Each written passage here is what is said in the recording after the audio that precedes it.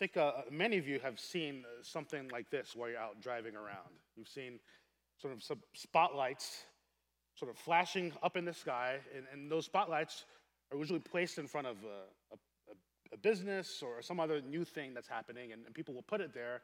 It's a way of them saying, hey, come check this out. Come and see what we have going on here. More than a few times I've been driving around and I've seen the spotlight and I couldn't help myself. I wanted to go see what was going on.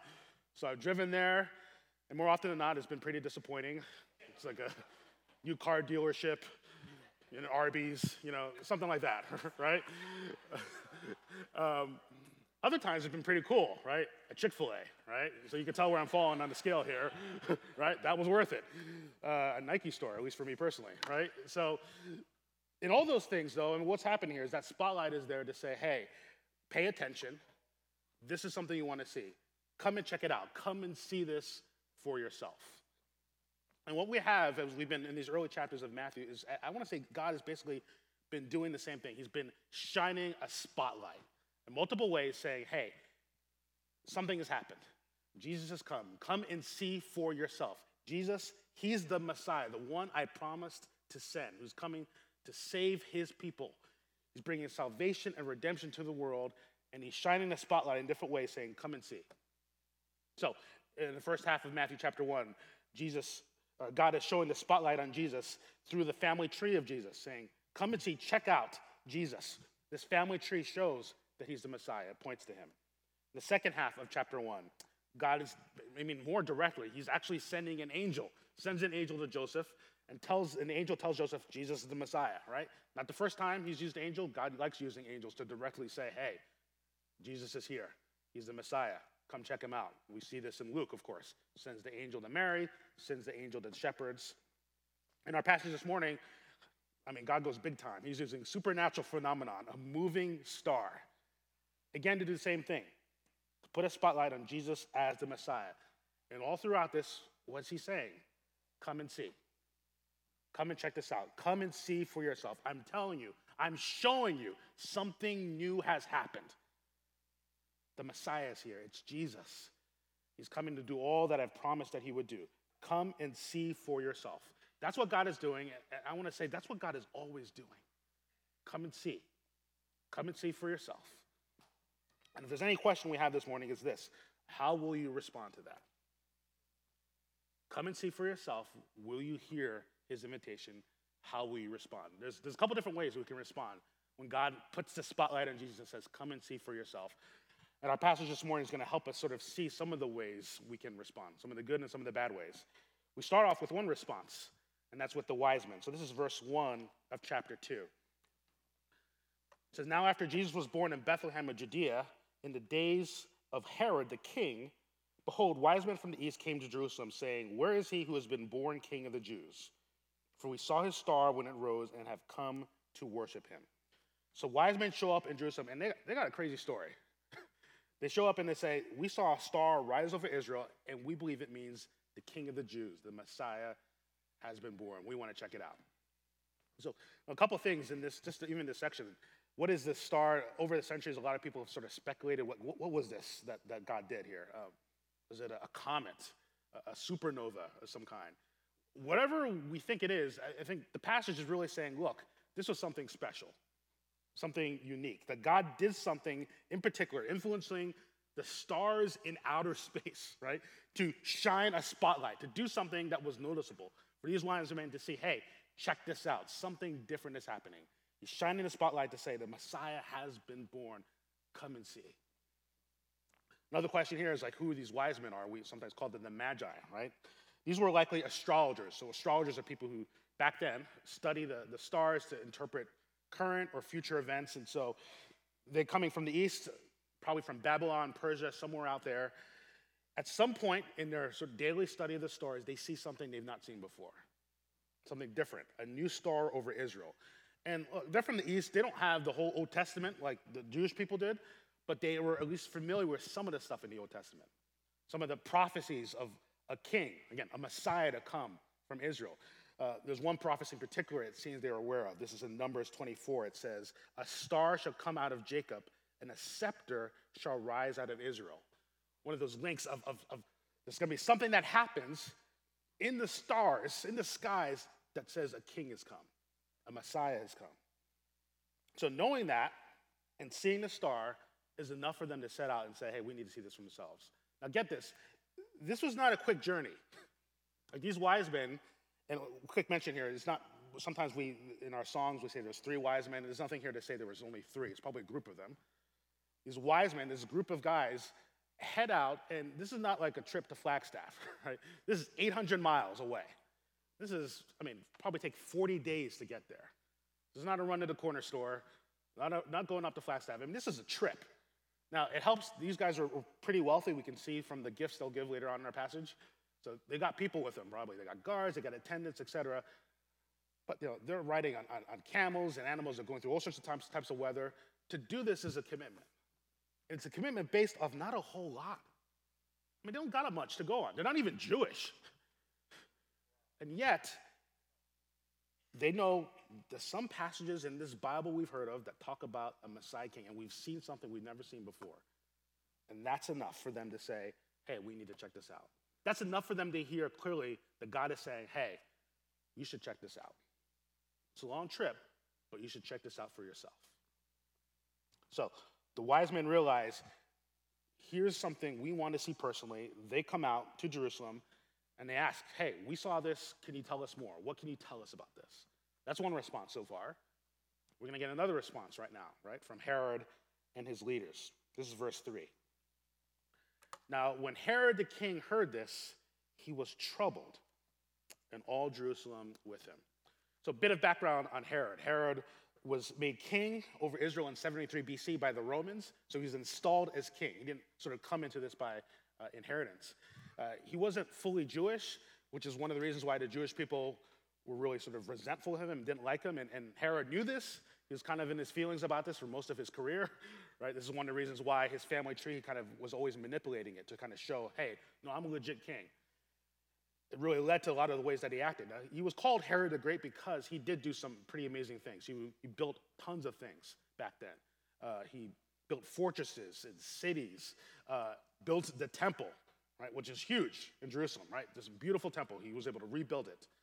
So he did all those different things, but he was a mean guy. He was cruel, petty, paranoid. He raised taxes hugely over all the people.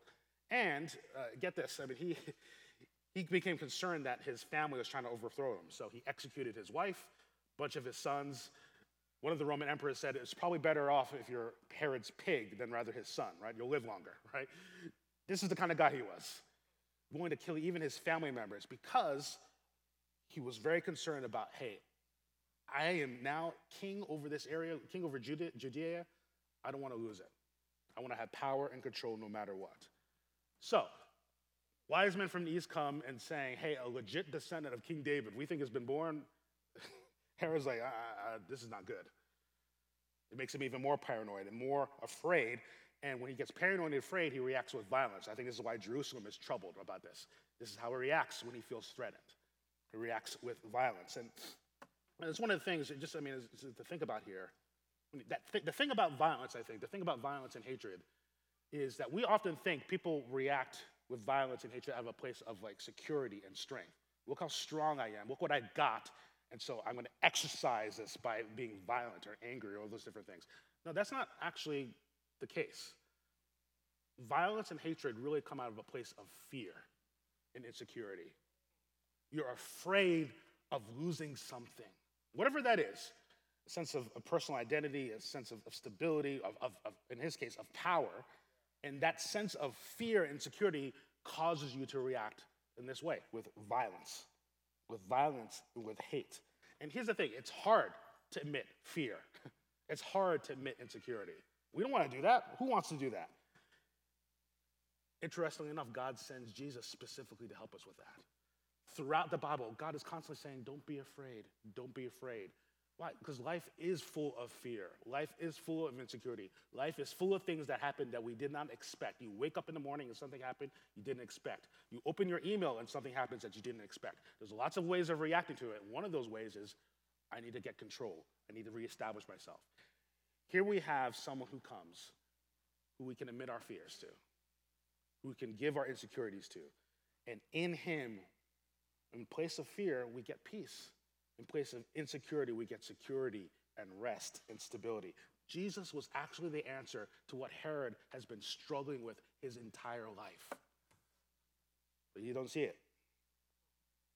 He's afraid, and as we said, we'll see this later on in the chapter next week, he's going to react with violence and hate. Herod gets the news, doesn't like it.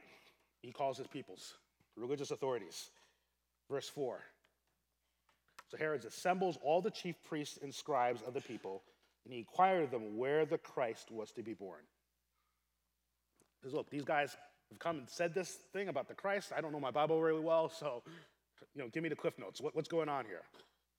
And the religious leaders tell them, yes, the Bible speaks of this. The scriptures speak of this. And they quote from Micah 5 and 2 Samuel 5, which talks about a Messiah coming from Bethlehem, and as it says there in verse 6, who will shepherd my people Israel. So you understand, here's another spotlight, isn't it? The spotlight in the stars, right? Something happened that's new.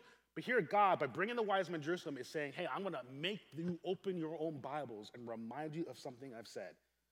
Look at the signs. They match up with what is going on. If you want to know more, come to Bethlehem. What's God saying here? Again, the invitation. Come and see. Come and see for yourself. Come check it out. You see, Herod, he's not thinking of seeing this, right? He doesn't want to even believe in it. He wants his power. He wants his control. And so he's going to reject it. And because of that, he's leaning on his crutch. I get violent. That's what I lean on when I feel this sort of way. That's the response of Herod, but now we're seeing the other response, right, from the religious authorities. And what's the way they're responding? What do you notice here? They're apathetic. They're indifferent. I mean, get this. This is something totally out of the ordinary. It's not like wise men from the east show up every single day, right?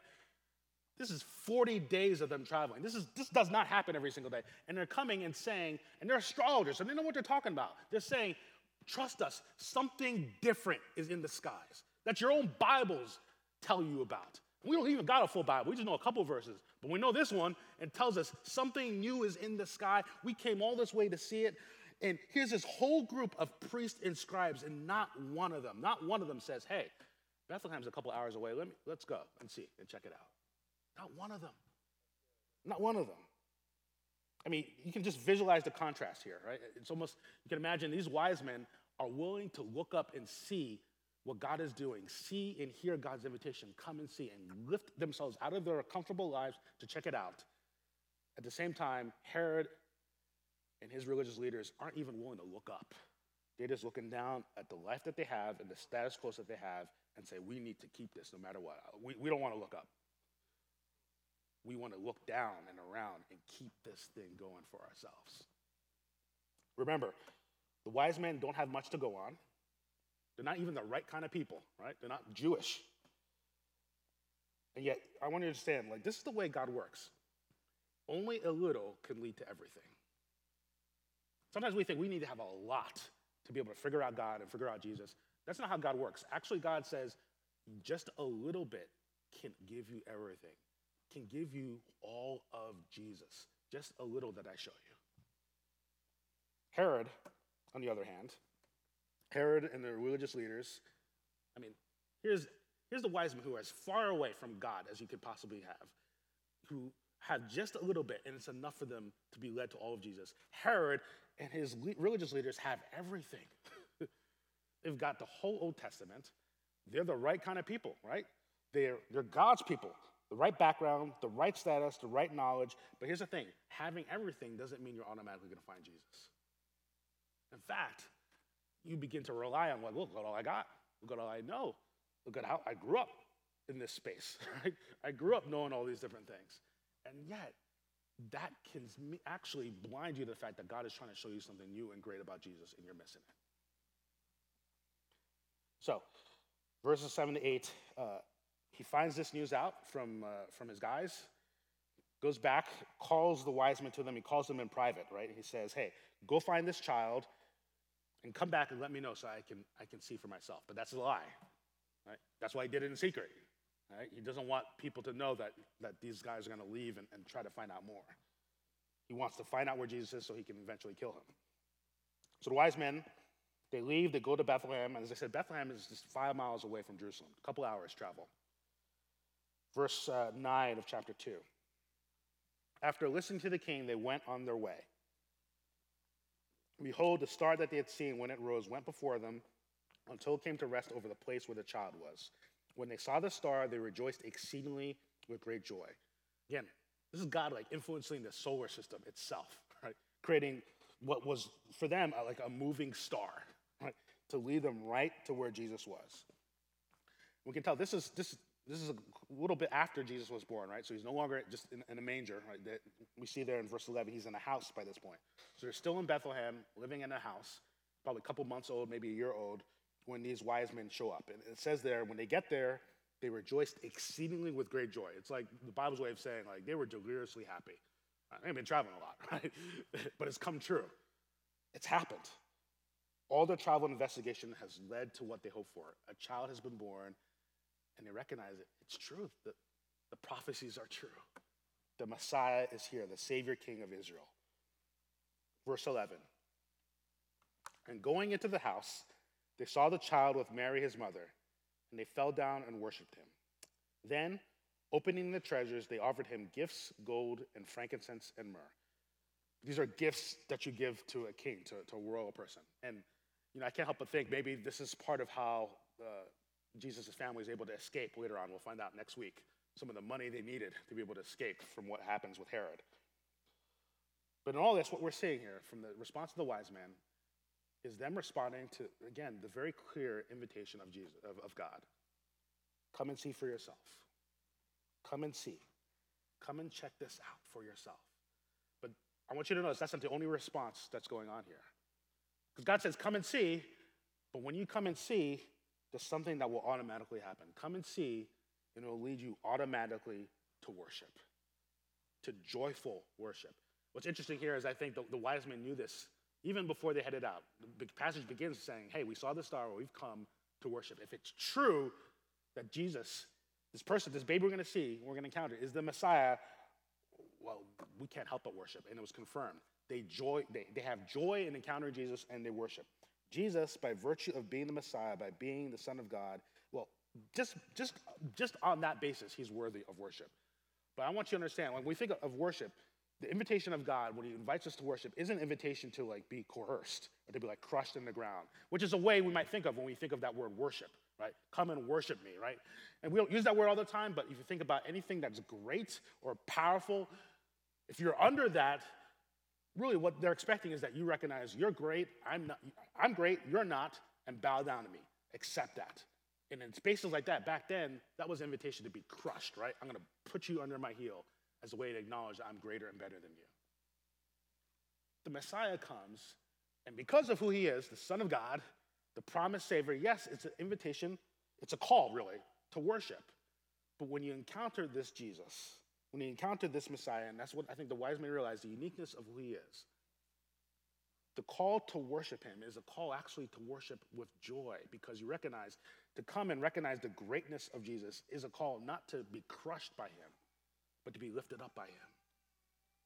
To be brought into a space where you recognize, here is someone who's great and powerful, and he's not against me. He doesn't fight against me. He fights for me. He is for me.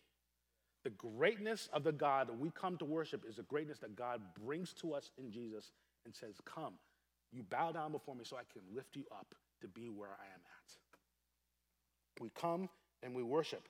And to worship is an invitation by God.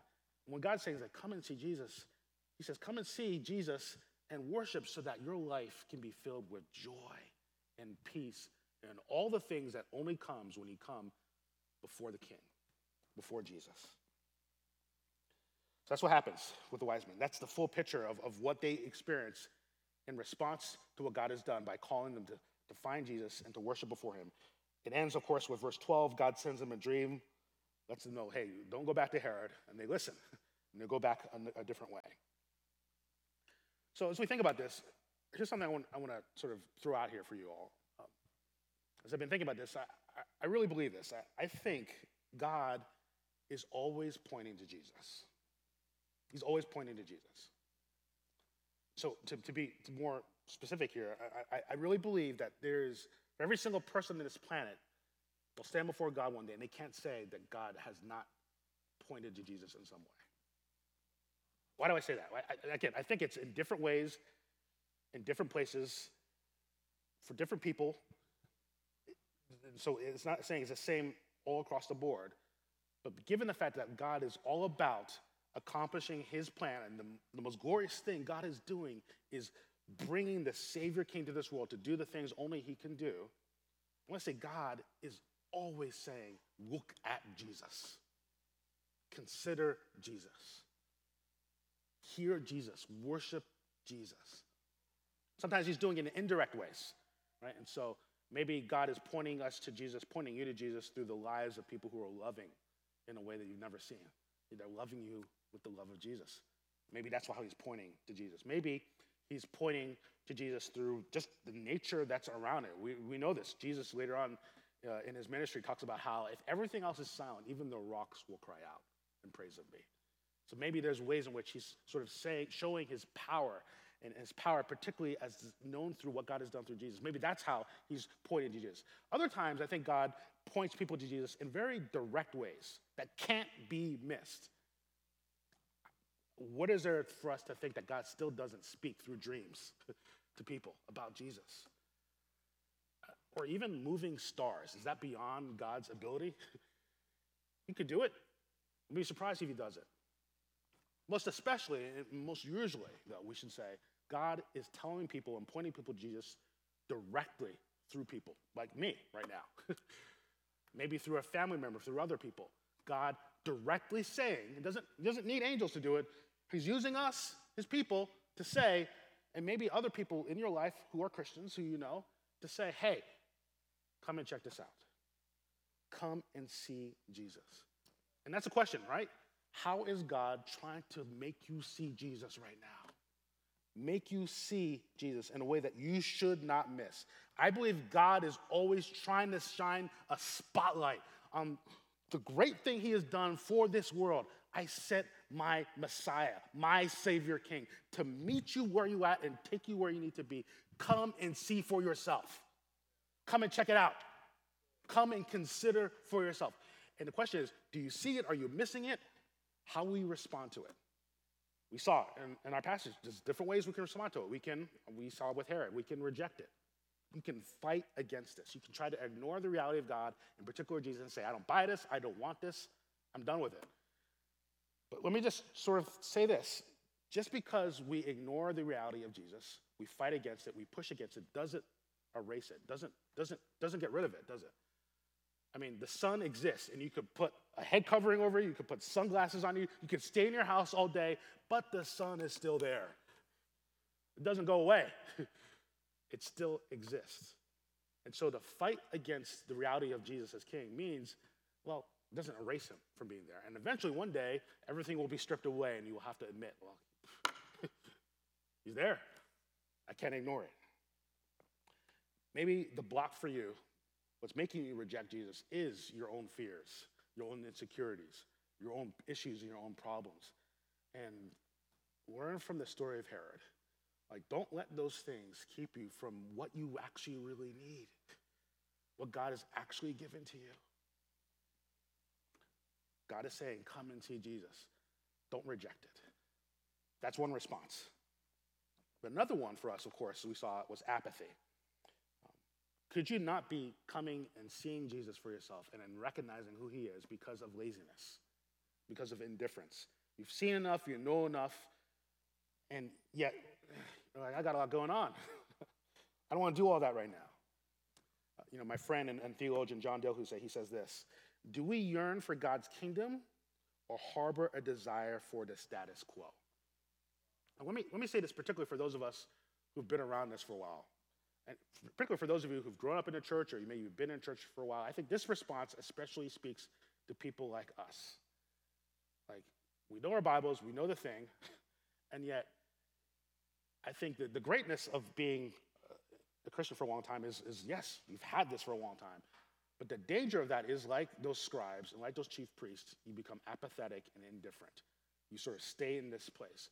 Yeah, when I say God is pointing to Jesus, he's always saying, come and see Jesus.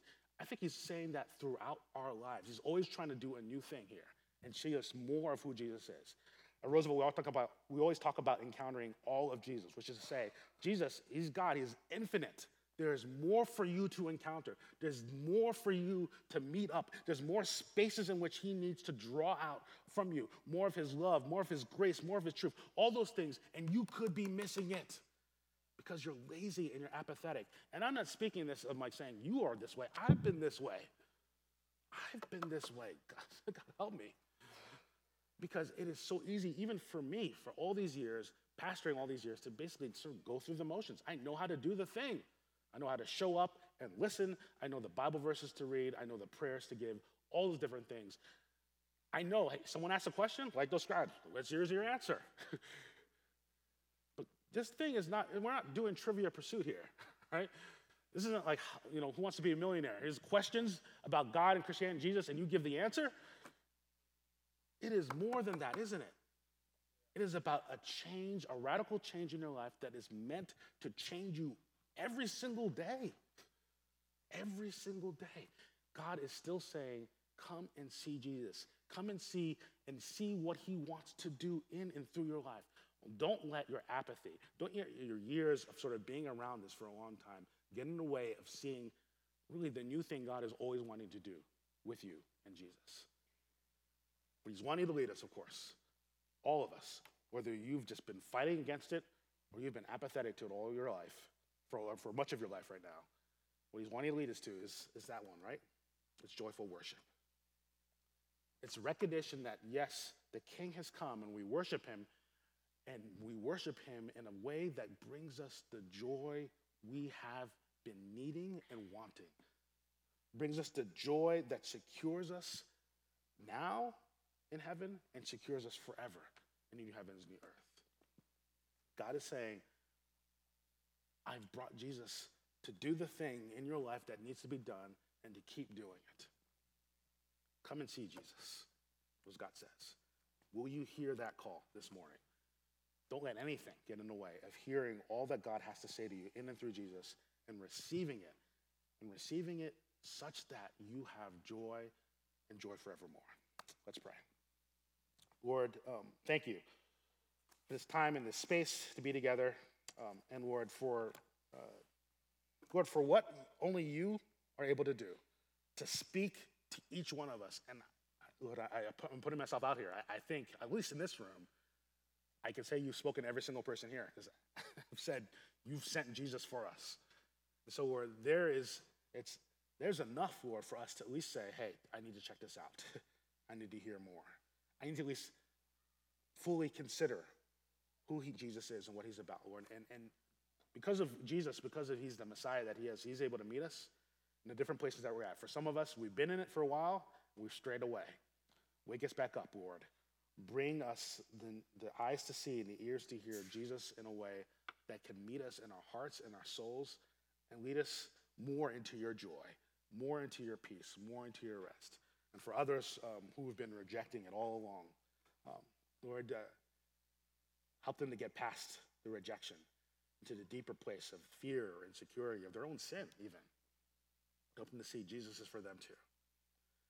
Lord, thank you that you're a God who didn't say stay away. You're a God who said come and see. Come and see Jesus. Know him, believe in him, worship him, and be filled with your joy, Lord. Only you can do this. And so, Lord, I pray for how as we spend time responding to this, you might lead us even this morning in those directions. We thank you, we love you. In Jesus' name, amen.